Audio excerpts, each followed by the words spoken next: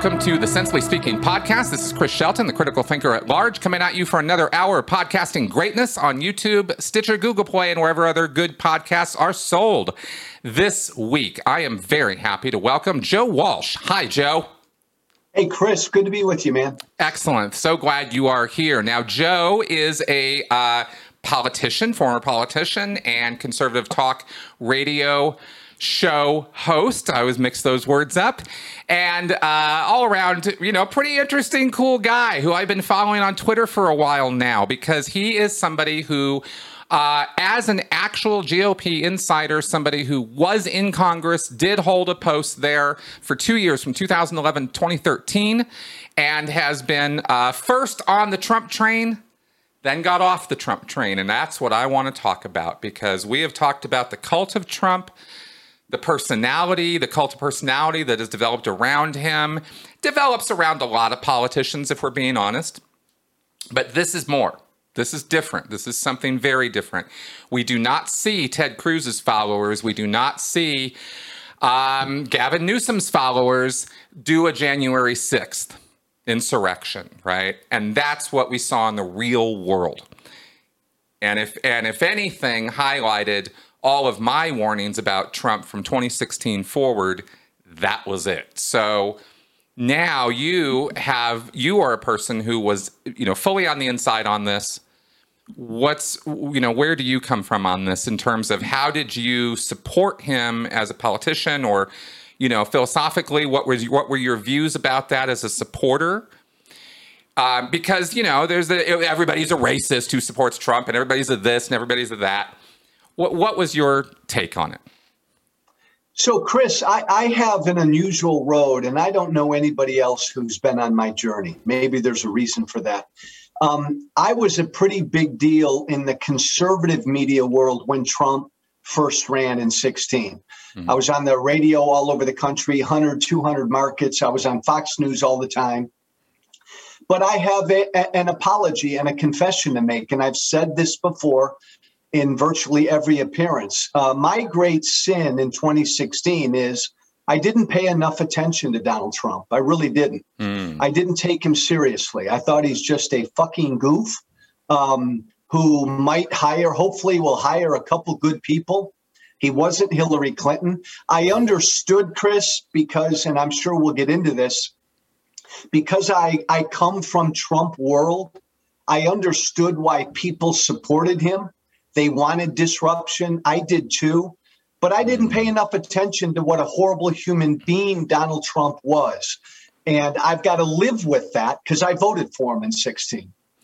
I hear you on that. And it's interesting what you just said there, because I'm curious about that motivation. We wanted disruption. Well, we certainly got it. Do you agree with me that Hillary ran a so-so, barely competent campaign? Bernie Sanders, Chris, would have beaten Donald Trump in 2016. I agree. I think a lot of Democrats would have. Yep. And, life's too short, so say what you think. Hillary Clinton, a brilliant woman, sucked as a candidate. Exactly. She was the perfect foil for a bullshitter like Trump, who said, I'm going to run against the system and burn down D.C. Our politics was broken. I was saying that 10 years ago when I was in Congress.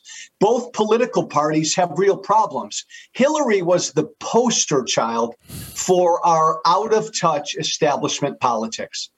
I agree with you completely on that. And I had quite a few critical things to say about that during and after the 2016 campaign. And, and I'm not even understand, I am not a political pundit. I'm not even pretending to be. I came into this because, you probably are familiar with the fact that I used to be a Scientologist, and, I come out of a cult. This is a destructive cult, and it was hurting people. And I see in Trump, L. Ron Hubbard all over again, checks all the boxes. And I saw that and I went, well, I can't sit here and say nothing. And so I didn't enter into it from a political perspective. I entered into it from this human being is not good for any of us. you know? Yeah. But it was, of course, a political conversation, so everybody made it about the politics. And, you know, Chris is a lefty and all that, and I lost friends and all the other crap that happened to everybody in 2016. Yeah. So, okay, so this business though about wanting to blow things up. I think that comes from what you just commented on about the broken system, the divisive, rhetoric and the nonsense that's been going on for years that set the stage for this. Do you think that's accurate? Yeah, look, Chris, life in America for a number of years has been changing and changing rapidly. Mm-hmm. And a lot of Americans, and let's be frank, a lot of older Americans, a lot of older white Americans have been scared to death for a while at the rapidity of change and how quickly life is changing. Yeah. The things they always held close and believed in and treasured and valued. Neither political party was addressing these fears and these concerns, which again, Chris, to go back to 16, politically, the two most popular politicians in the country then were Bernie Sanders and Donald Trump. Neither one belonged to either one of these two political parties. Right. They were both outsiders. That's right. Because both political parties kind of, and I was there, I worked in Washington, they ignored the fears that these folks had. I'm a Republican. I got no longer, but I got elected as a Republican. Chris, the Republican Party for years ignored the fears of their base at how quickly life was changing. And to your point, that's why when a cult figure like Trump came along in 16 and said, I'm going to solve all your problems, I'll build a fucking wall and make Mexico pay for it, they clung to him, and that was it. Exactly. And we see this rhetoric amplified, ramped up by, Laura Ingraham and the Fox, commentators and stuff with the paranoia about immigration and clearly, like, for example, this might be a great example of this. How, you arrive and you go to Washington, you were there for a couple of years, you were doing the work what is that work on something like immigration? I mean, we're talking about a very complicated, multi-layered, years-long, decades-long, really, issue of so many different vectors and misaligned forces, and the path to citizenship being this landmine path that hardly anybody can walk very easily. When you go to Washington and you're going to go, okay, I'm going to do something about this. What do what's the reality of that? The reality, Chris, is you really don't get a lot done there. Yeah. And the reality is both sides are incentivized not to cooperate. I was on the right. I was at Tea Party, so I was the extreme right. Yeah. And we were certainly incentivized on your issue of immigration and other issues not to reach across the aisle. The left is the same. Right. We and a lot of it is political in that we draw congressional districts. Both parties draw these districts and they make them way more Democrat or way more Republican. So you get people like Paul Gosar in Arizona and Marjorie Taylor Greene in Georgia who respond to their base. So there's very little incentive to work together. Yeah, exactly. It seems systemic. It doesn't seem like it's personality driven, but we make it personality driven. Well, and Chris, that's a great point. 40, 50 years ago, you would know who a freshman congressman was. I mean, I was there 9, 10 years ago, and I made a big name for myself, but that was even before Twitter. But even then, cable news and social media 10 years ago, once you realize as a congressman you can't get a lot done, then I realized all I have is a soapbox. I'm going to get on that soapbox and say the things I believe in. Right. It's 10 times worse now. Exactly. And that's a really interesting point because we all, us common folk, sort of look at congressmen, maybe senators more than representatives in a realistic way. I mean, 6 years versus 2. But I think we look at these people as the power brokers, as the people who really are getting, are able to go there and get things done. But what you just said actually rings a little bit true in that you go there and you find out you're one amongst hundreds. You're one voice, you're representing a bunch of people, but so are all of them.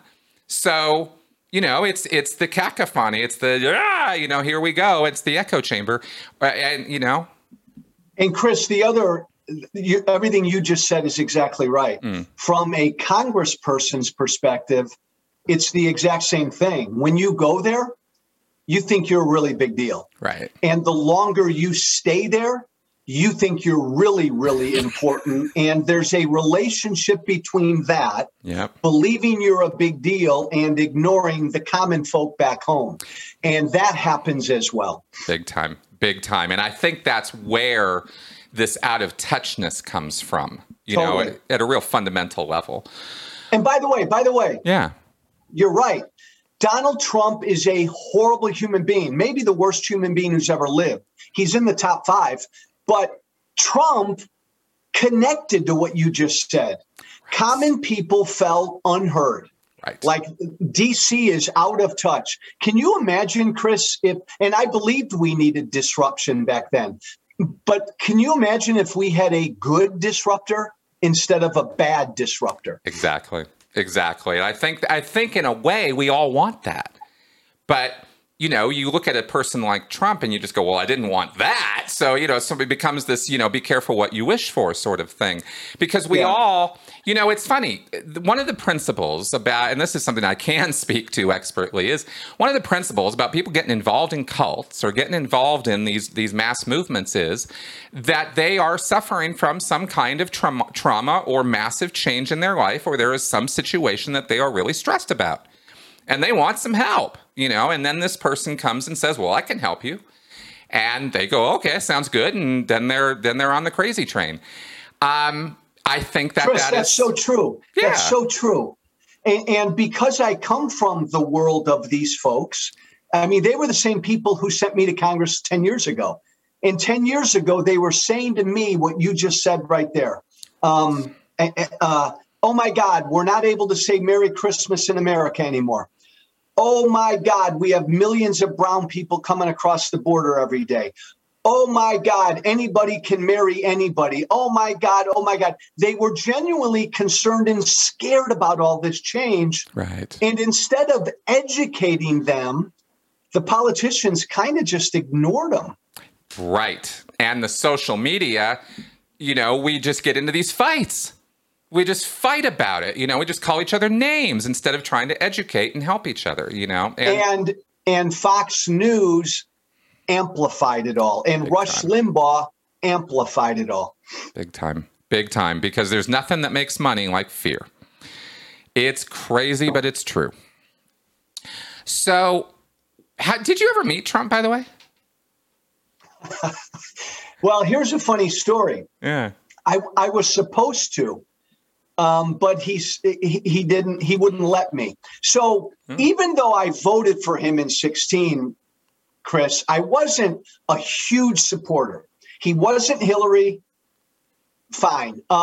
He blocked me on Twitter during that 2016 campaign. Really? Because I criticized him more than I was supposed to, I guess. But then after he got elected, I continued to kind of do the good Trump, bad Trump thing. I'd praise him when I thought he did something right, and I'd beat him over the head when he did something wrong. A bunch of us conservative radio people were invited to the White House early on in his administration to do our shows from the White House. Trump had his people disinvite me because even at that point, I wasn't a big enough sycophant, so I've never met him. There you go. Well, that loyalty thing is a real button with him. And it also happens to be a real big button with mafia dons and cult leaders. So, what do you make what you will of that? Yeah. Well, what point, you were at a point where you never went full Trump, right? You never went full enraptured with the man. So you were able to maintain some degree of perspective, but you were also, and are, pretty hardcore on the right. So how did how did it start? How did the cracks really start showing up for you? You know, my experience is not that there's a make-break point, that there's one thing that happens. It's usually a series of things. But, you know, I don't want to put words in your mouth. How did it happen for you? Well, Chris, the end of the story is, as a conservative, once you publicly stand up in the public square and say, he's bad, evil, I'm taking him on, you're done professionally. Yeah. So that's the end of the story. How did I get there? After he got elected, I'm a nationally syndicated radio guy on Fox News all the time. And my employers, Chris, are busting my balls every day and every week to fall in line. Oh, wow. It's not good enough, I was told, to just do the good Trump, bad Trump thing. I had to be like Sean Hannity and kiss his feet every day. I couldn't do that, and I wouldn't do that. There were 3 points that turned me against him finally. Point number 1 was after he did win, and you may remember after he won and about a week or 2 weeks later, it became public everything that Russia did to help him win. Right. And right away, that jerk's reaction was not anger at Russia for what they did to help him win, but he got angry at our people because he didn't want anything to tarnish his victory. That's right. I began to turn on him after that. Data point number 2, Chris, was after he won, I literally then began to pay attention to him every day. And I found out that he lies every time he opens his mouth. You and I may disagree politically on a lot of stuff. I can't support any politician who lies like he does. Yeah. The final straw for me was Helsinki, the summer of 2018, when he stood with Putin at that summit. And in front of the world, he said, I believe Putin and not my own people. That was the greatest act of disloyalty I've ever seen in an American president. I went on my radio show that night and I said, I'm going to do everything I can to make sure he's not reelected. And my world pretty much began to crash after that. Yeah. And I believe me, I know how that feels. I know exactly how that feels. Yeah. You start getting the professional distancing and then, you know, people aren't returning your calls, et cetera. And then it all just kind of falls apart. But I'm curious now, because you seem to infer there that there was this movement within the right of, you know, you're going to conform now. You're going to comply. We're going to all fall in line with this. And that's interesting because it speaks to other powers at play. And I'm curious about how those powers work on a real fundamental, you know, on a day-to-day kind of level. Like, do you guys, like, how does the GOP, should I be talking about the GOP even as like the central leadership of this, or is there some other figure at play here? It's a really good question. And again, I come at it from a unique angle because as a former congressman and then a presidential candidate, I literally took on Trump, hopeless. But hey, it's I good also for trying. I come from the conservative media world. Yeah. So both worlds were trying to, for 3 years, were trying to beat me down and keep me in line. And it's not an exaggeration. In the conservative media world, I mean, Fox News would pretty much tell you, Joe, if you don't fall in line, you're not going to be on anymore. So then I wasn't. My radio syndicator, Joe, if you don't praise him, we're going to lose these advertisers and you're going to lose these markets and you're going to lose your radio show. And that happened. On the GOP side, I mean, if I had $1 for every Republican member of Congress who called me over the last 3 or 4 years and begged me to fall in line, I'd be a wealthy guy. They're also afraid of Trump, but they won't say that publicly. Okay. And when they're afraid of Trump, are they afraid because of the same reasons of what could happen to their career, or are there other factors?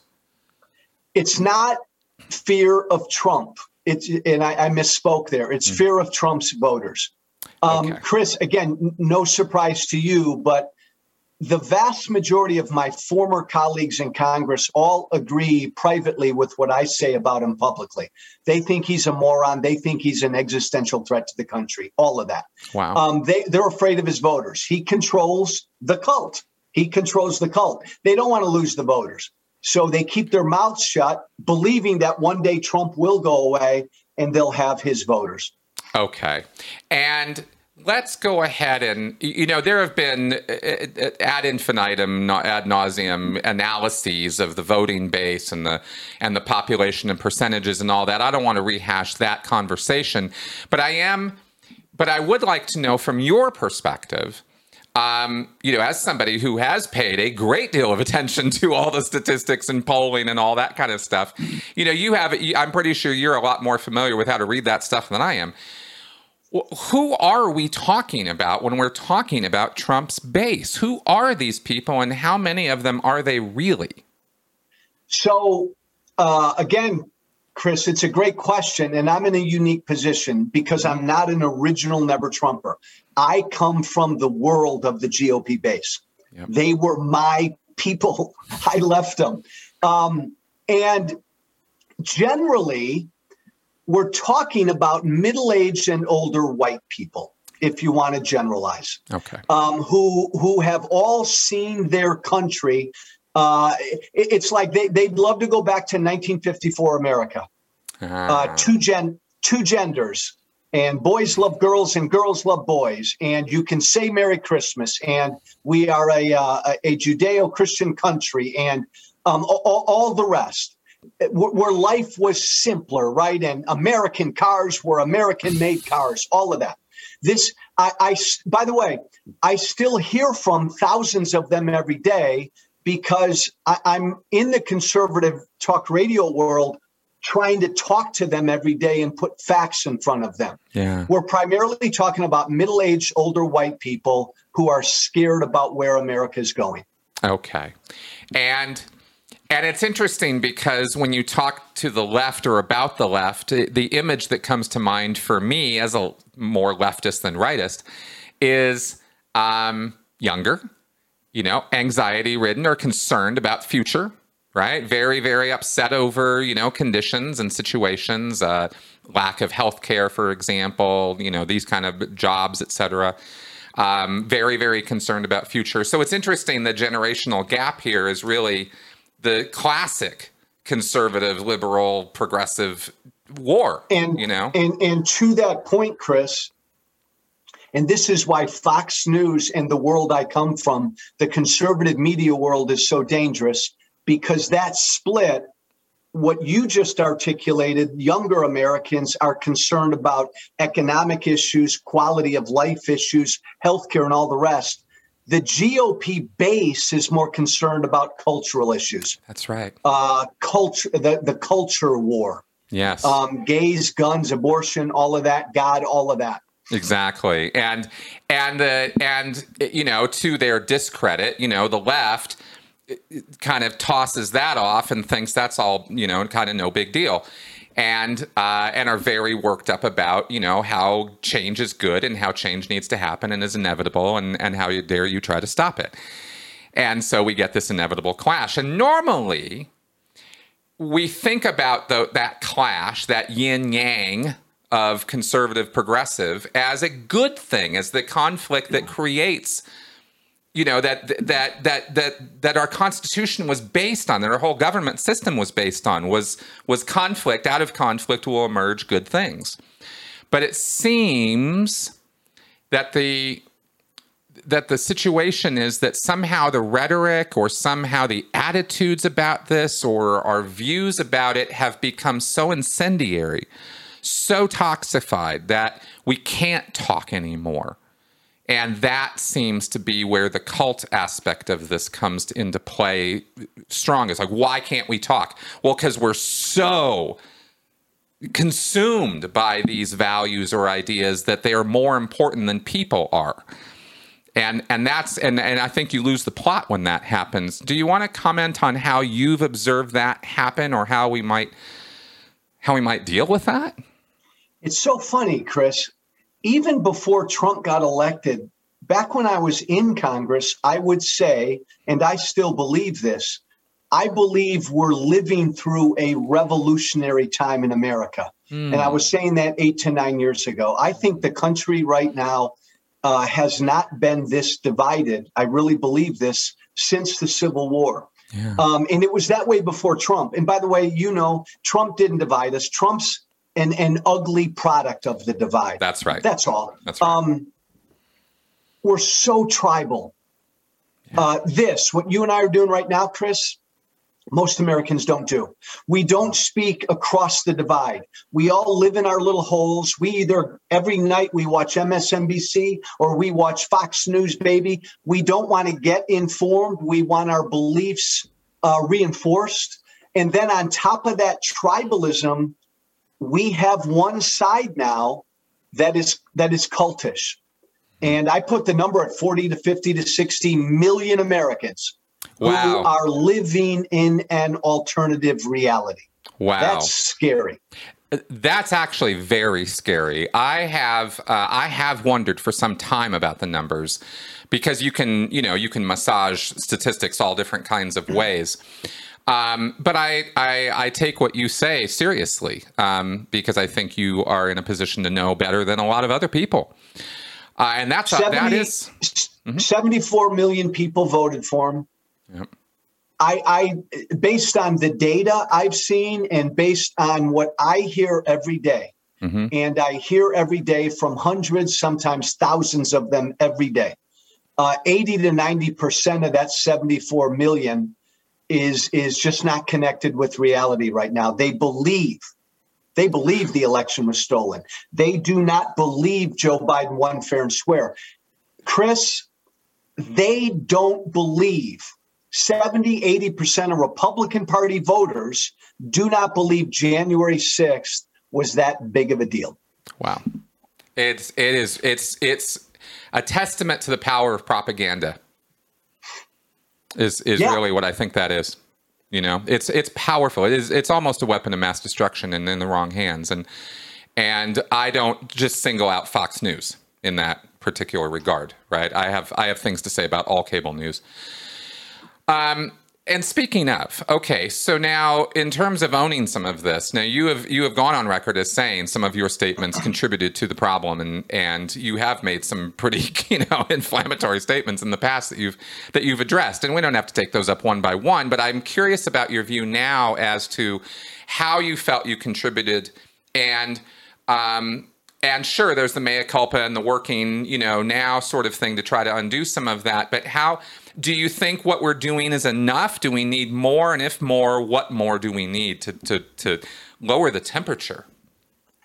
Well, we do. I unfortunately, Chris, think it's too late for a big chunk of the Republican base. How did we get here? How did we get to where the Republican Party base is radicalized? Even 10 years ago when I was in Congress, Marjorie Taylor Greene would have been considered a wackadoodle. Chris, 10 years ago when I was in Congress, you probably thought I was crazy. I look tame compared to her. Yep. Now, I've blamed the Republican Party establishment for letting this happen because they ignored the base for years. Right. Well, then in 2010, along came the Tea Party. People like me, and we riled up that base. And look, I've been very outspoken, and of the 100,000 things I've tweeted, boy, you and I could find 700 tweets where you'd say, "What the hell were you thinking, Joe?" And there'd be plenty of those that I'd apologize for. But broadly speaking, I apologize because I would get so caught up in the things I believed in that I'd go over my skis and I would engage in ugly personal politics. And I would get these folks riled up. That helped lead to Trump. And I've got to live with that. Makes sense. Makes total sense. Is Ted Cruz really like he comes across? He's a jerk. He is such a jerk. Well, and the funny thing, Chris, is, he's not well liked by most Republicans. So is there a factor? This is pure conjecture on my part, but you wonder how the sausage gets made. You really wonder how things go on behind the scenes sometimes when, like, having been an insider, having been doing the work, and then watching how it's portrayed on the media. must be a weird experience. How disparate is it? How bad is the truth versus the perception? It's a shame, Chris, because our media does such a disservice. And again, I go back to how tribal we are. Mm-hmm. Well, I don't know, chicken or egg. Our media reflects that, or our media pushes it. But there is, again, there's no when you are there in Congress, mm-hmm. you are every day you're supposed to be working.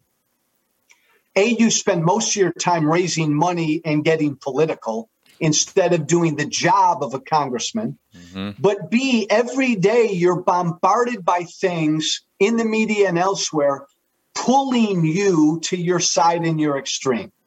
And this happens with both. And the media only propels this. I wish people could see that at work, that the average member of Congress really can do better not getting things done. Interesting. And just being a mouth or a voice for a viewpoint. Right. I've got a lot of respect for AOC. I think she's brilliant. I think she's got a real future. I disagree with her politically. She became an instant star, not because of anything she did, but every member of Congress now has an individual platform. You can go there and you're a free agent now. AOC doesn't have to fall in line behind Pelosi or Democratic leadership. She can go right to the people and do her videos and become a bigger deal than Pelosi. So she's incentivized not to fall in line behind the party apparatus. That's interesting because it leads to my next question or next area of questioning here, which is how do we, start holding some feet to the fire, some accountability? And it seems a little difficult because if party leadership can't even exert control over their own party members, and we sort of have this, I don't know, I've sort of had this idea of, of structure and leadership and, talking points and marching orders and stuff maybe being issued, but maybe I have an overblown view of how organized it is behind the scenes. Maybe it's a little bit more chaotic than I imagine. It's utterly chaotic right now, Chris. Yeah. The average American would be blown away by how dysfunctional Congress is, by how dysfunctional Washington is. And again, it used to be you'd go there as a freshman congressman, right? It was like you were joining a company at the entry level. You'd fall into line. You'd be put on certain committees. Leadership could hold sway over you. But then leadership, at my time, John Boehner was the speaker. Boehner could sit down with Pelosi. They knew they had most of their caucus in line. Okay, let's horse trade. Let's horse trade on immigration. Yep. Now Pelosi and Kevin McCarthy have very little control over their own members. Very interesting. And how quickly it turns. Congress, yes. Historically, Congress has been quite an interesting little study in itself if you follow Ken Burns' documentaries. Well, yeah, no, and look, when I went there, Chris, I term limited myself. I turned down all my benefits. I turned down my pension. I turned down my beautiful health care. Wow. And I slept on the floor in my office because I wanted to come home all the time to talk to my voters. There was a day in Congress where members of Congress lived in D.C. And some of the old guys will tell you that things worked better back then because at the end of the work week, Republicans and Democrats stayed in D.C. They lived in D.C. They got to know each other better. Right. Maybe there's something to that, but I recoiled against the notion of a professional politician. But we got to find some sort of middle ground. I agree with you. And I too have issues with professional politicians. When Mitch McConnell's been in office longer than my wife has been alive, I have to question the system. I think there's something wrong there. Chuck Grassley in Iowa, I think he got elected the year after the Civil War ended. Yeah, I mean, exactly. He's been there. And Chris, Dianne Feinstein, Yeah. come on, 87 years old. Exactly. It had nothing to do with party on that one. I think term limits are absolutely vital. Because it seems to incentivize gridlock. It seems to incentivize ineffectiveness rather than effectiveness. You sort of just go there and plod along and do some work and do a lot of fundraising and, glad hand and keep enough people happy that you're not, such a hot potato that you can get reelected. And then you just kind of keep going. And you nibble around at the edges. Nothing gets done. But you're important, and you're raising money, and you're on Fox or you're on MSNBC. So life is good. Chris, think about this. We have not updated or modernized or repaired our infrastructure in this country since the 1950s, early 60s. Right. Every Republican and every Democrat knows that our roads and bridges are falling apart. But even an issue like that can't get done like that when there should be automatic bipartisan support. Exactly. The infrastructure week has been a joke for the last 5 years. Okay, so yeah, we got some issues here. We got some real issues. We got bottom level issues. We got top level issues.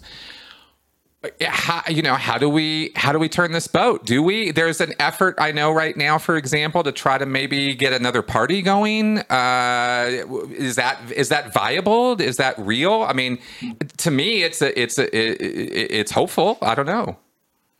So, and I'm part of a lot of these discussions, but I'm in the minority.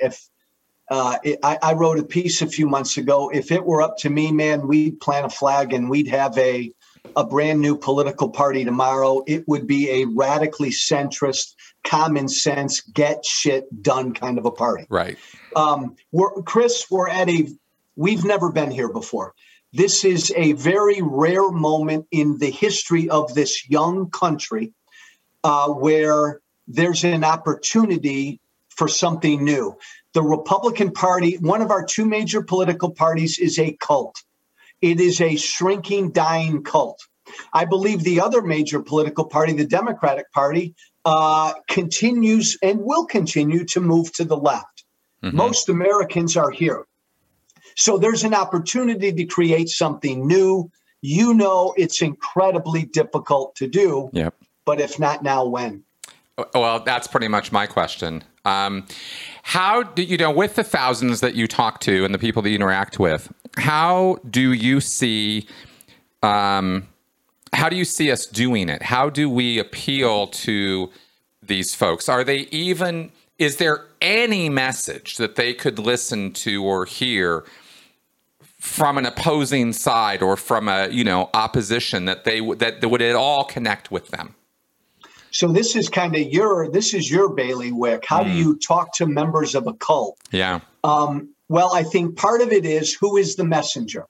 So they know I'm one of them because I come from their cult. Yep. And even though I oppose their cult leader, they know I'm not a moderate and I'm not a Democrat. I'm still a proud Tea Party libertarian conservative. Yep. So I don't think you, Chris, could talk to him. I don't think Chris Cuomo on CNN could talk to him. Right. I don't think any Democrat, I don't think Mitt Romney or John Kasich, any moderate Republican, can talk to them.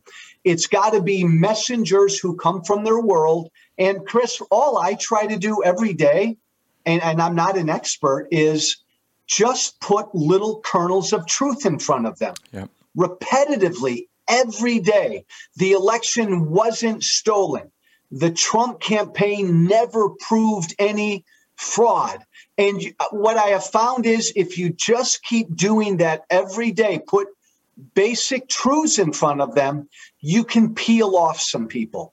You got it. That's exactly right. It's called seed planting. And you just keep doing it. That's right. Because those things will grow. The other thing, and this might be useful for you in terms of how you approach or talk to people who are in a cult mindset, is you can helpfully educate them, or you can kind of give them little nuggets about other cults. Oh.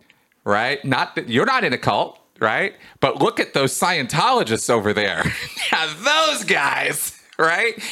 But you point out little bits in the behavior, the black and white thinking, the echo chamber, the riling up of the emotion over facts, the us versus them, right? The ostracization, the shunning, that families are being disconnected, things like that.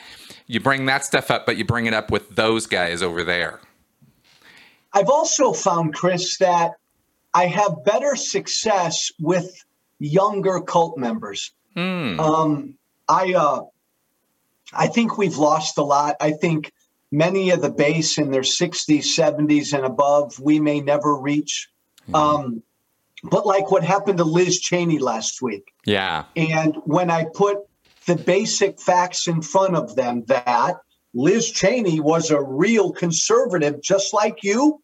She was let go because she opposed Trump. Elise Stefanik, who replaced her, may be the most liberal Republican in the House. And here's their voting record. Basic facts.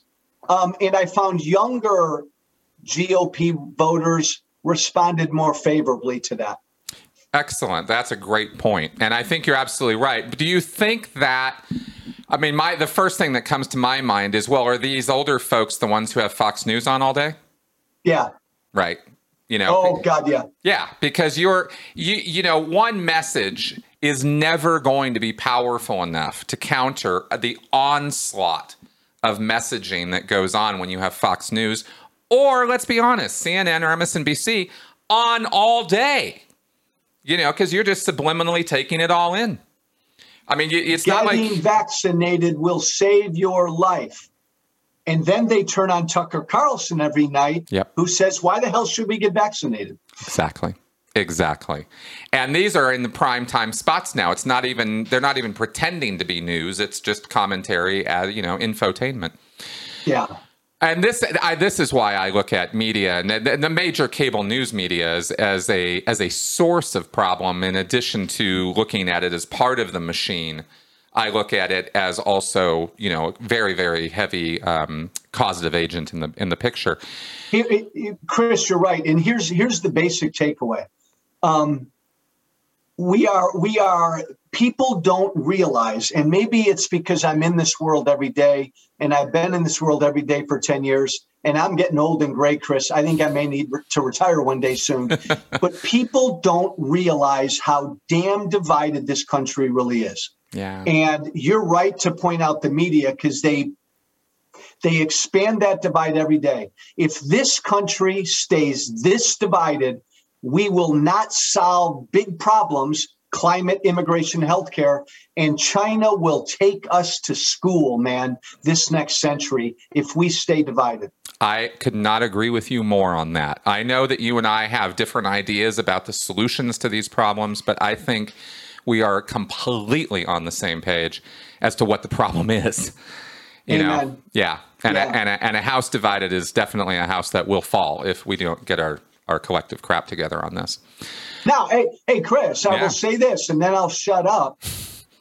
If you were starting America from scratch right now, the United States of America, and you took our 50 states as they are right now, and you said, let's start a country, get mad at me if you want, but I don't think you'd make us into one country. I think it would be more like Europe. If you took us as we are today, I could see where you might split us up into 6 to 7 different sovereign nations. That's right. I've actually said that. And there have been books written about that, because geographically, culturally, right, even historically, very different. Pacific Northwest couldn't be more different from the Old South. From the Northeast, from the West Coast, right, left coast, which is where I come from. So, and then you have the Midwest, and et cetera, et cetera. So you could divide this up in very interesting ways. And I think you're right. And yet here we are in this great experiment, this great melting pot, and we're trying to make a go of it. And right now we are struggling. This is a struggle period. And if we don't figure this out, and I just am going to keep preaching that it is communication It is reaching across the aisle. It is having these conversations. Chris, amen. The analogy would be we are a married couple who may be done, and the couple needs therapy. Yes. America needs therapy, and the therapy is let's talk across the aisle to see if we've got enough common ground to stay married. But we got to have that marital therapy. Otherwise, this marriage is going to end. Exactly.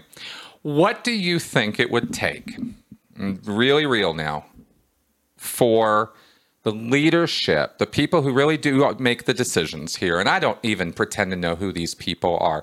I see this represented by people like Mitch McConnell, McCarthy, Pelosi, right, Schumer. I mean, these are the figures that we're shown. I don't know who's actually making the decisions in the GOP or in the DNC or how that process goes. Regardless of who the personalities are, what decision making needs to happen at that level to change? And could decision making happen at that level that could change the situation?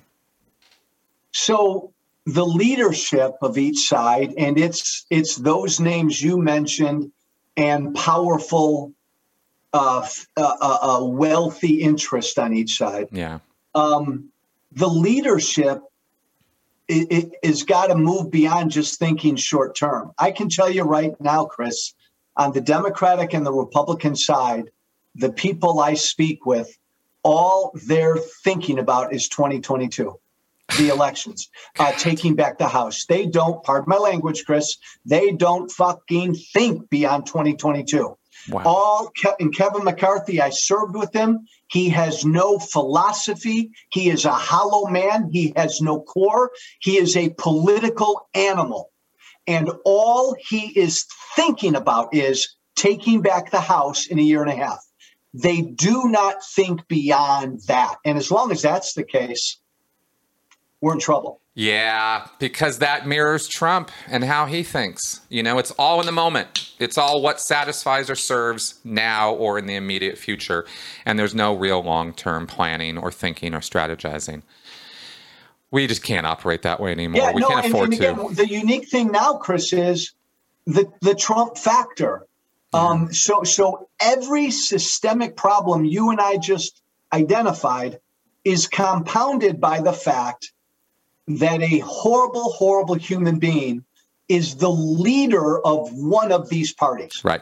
Exactly. And he will be that way until he's gone. Right. Exactly. Because we can't. He'll be that way from jail, Chris. Yeah, I get it. Because it's not, I mean, you know, a lot of people might have a problem with this analogy, but it's not entirely dissimilar to the FLDS, you know, being run from jail, right? Or if David Miscavige went to prison, he'd be running Scientology from jail. That's what would happen. Yeah. You know?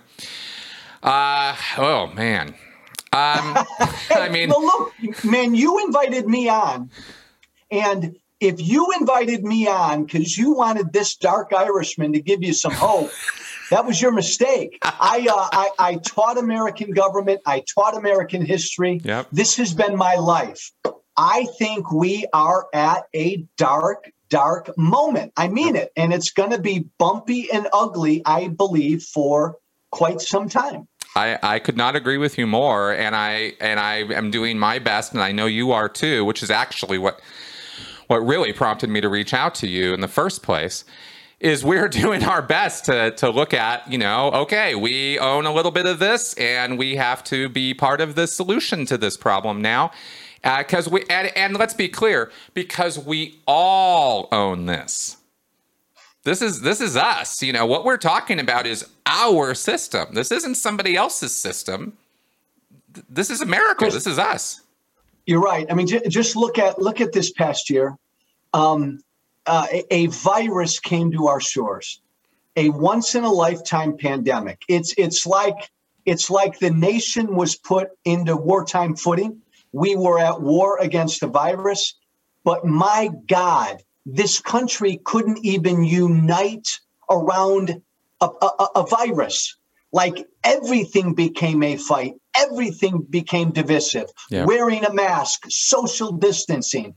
Now, admittedly, again, we had the worst possible person to be in the White House when this thing hit, but even a pandemic divided us. Yeah, it's pretty wild. It's just unthinkable. I mean, from when you and I were growing up, we definitely had different ideas of how the future was going to look. I'm curious about the most extreme elements of the Trump side of things, right? Because you have this big base of people. I'm sorry, but I refuse to believe that there are 60 million QAnon followers. I do believe that there are 60 million Trump supporters. But I think that the subset of, if we're going to look at the Venn diagram of like how many people are following actively this QAnon nonsense and are talking and thinking with revolution or insurrection or treason, I think we're talking about a significantly smaller group of people, but that's really conjecture on my part. What's your view on that? So, Chris, here's my crude analogy. Yeah. No similarity to, but it's almost like Islamic terror, right? Mm-hmm. Mm-hmm. Not every Muslim on this planet is a terrorist. Right. We're talking about a very small subset. Right, when we talk about Islamic terrorists. Yes. But then when you expand beyond the actual terrorist in Islam, there's a large chunk of Muslims in the world who either are okay with what the terrorists do, yep, or cheer them on, or, kind of whatever. Yeah, they're ambivalent about it. Same thing in the Republican Party. Yeah. There's a much smaller set of actual QAnon believing, insurrectionist supporting crazies. Yeah. But man, oh man, Chris, the Republican base, 30, 40, 50 million are, well, yeah, I don't believe in QAnon, but I understand why they do what they do. And I understand why people attacked our Capitol. I would never attack our Capitol, but I understand why they did it. That's the problem. The 30 to 40, 50 million who aren't necessarily opposed to the QAnon crazies. Right. They consider That's them the base. Right. They consider them justifiable grievances or something like that. And this seems to be the reasoning, or the reason rather, why Trump seems to be Teflon Don. I mean, just nothing sticks to him. Well, everything sticks to him, but his followers got no problem with it. And think about that word, Chris, followers.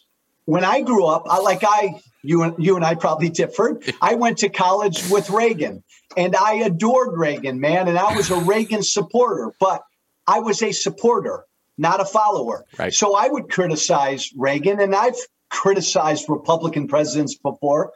Only with Trump in my lifetime do we have this notion of followers. And they love the fact that he's almost... They either don't care or they love the fact that he's a corrupt bad guy. Because right. To simplify it, Chris, what I hear every day is he fights. I don't care that he lies, he fights. I don't care that he's a shit, he fights. I don't care that he didn't pay his taxes, he fights. That's at the end of the day, that's the response I get more than anything. That is so interesting. And fighting, meaning he's fighting the deep state, or he's fighting other politicians? He's punching CNN every day, Joe. He's punching Pelosi every day, Joe. You pick their enemies. He fights, man. He fights. Got it. Okay. And this kind of puts in the light a little bit behind if Ted Cruz has a new PR strategy, it's doing his best to try to imitate Trump and failing miserably. He doesn't fight. He goes to Cancun. Yeah, That's right. That's right. Ted Cruz is he's a coward. There is no, I'll tell you, the governor of Florida, who I know, Ron DeSantis, mm-hmm.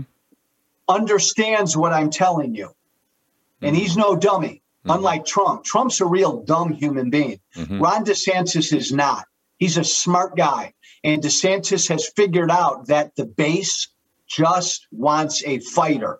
And he does a lot of this. Interesting. Yeah, because you need this kind of explanation sometimes. Because I tell you, the divide's not just from the right. I mean, we on the left are sitting here watching this and just going, what the hell? We cannot get our wits around what could motivate some of this activity to go on. And so I need these explanations sometimes of like, oh, okay, fighter, got it. Okay, that actually kind of makes a little bit more sense than... It doesn't... None of Trump's innate corruptness bothers his supporters. Right. As long as he's fighting their cause. Chris, he's going to make this a Christian nation again. I don't care if he has to kill 1,000 people to do it. Right. He's gonna build a wall around this country. I don't care if he has to ban CNN to do it. Right. That's where they're coming from. I think there has been a misestimation. I think you're exactly right that I think there has been a misestimation of the size of the problem of the divide. I guess I could say and Chris, I'd say, remember, a lot of Trump supporters don't consider themselves Republicans. Everybody, a lot of people who live outside of the Denvers and the Chicagos and the New York Cities, and they live out in the hinterlands, man, they don't identify with either party. They identify with Trump because they feel ignored. The Democrats better pay attention to this. That's right. And again, you and I, and a lot of people now call me woke Joe Walsh. Wokeness is fine, but don't shove wokeness down our throats. Right. And when the left tends to do that, it turns off a lot of people in the middle that should be voting Democrat. You're absolutely right. And that's the thing, actually. That was one of my departure points from left-wing thinking was the cultic woke nonsense, and I've done whole podcasts on that because that's just as crazy and just as divisive. So we're not doing ourselves any favors with all the name calling and all of the, rhetoric. They're all a bunch of racists and this and that and the other thing. Is there any messaging not messaging, but do you think there's anything Trump could do that would ruin it for him?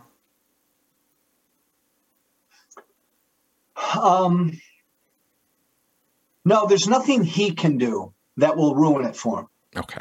There's nothing he can do. What can happen to him that will ruin it for him? There are only two outcomes. He dies or he goes to prison. If he dies, and in either case, Chris, Trumpism has moved, it's metastasized beyond Trump. Right. If he's in prison, he'll still retain a big chunk of the base. If he leaves this planet, Trumpism is still it's still a big chunk of the Republican Party base. And it would take years of principled conservatives to move away from Trumpism. Right. And I think we know how realistic that possibility is. So I don't think it's going to happen. I get it. Which again goes back to, I really believe it's time to start something new. I do too. And I get what you're saying there. Well, Joe, I know we need to start wrapping up now, so I'm going to move towards doing that. I really appreciate your time, man. Hey, I love it, Chris. I promise you, I made you a promise. We'll do it again. We'll have a number 2 of this. I promise. Excellent. Because I have so many questions about Mitch McConnell. Hey, he's one of the savviest politicians you would ever meet, man. I do not doubt that. I don't think you survive that many decades in Washington without being the top player. So yeah. I agree.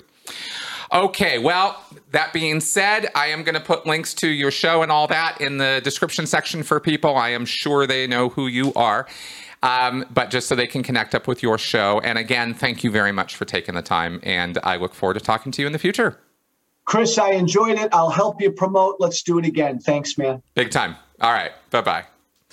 And folks out there, you like the show, you like what I'm doing, support me on Patreon, or, of course, through PayPal. And, of course, please do like and share this podcast all over the internet because that's how we grow the channel. All right, talk to you next week. Bye-bye.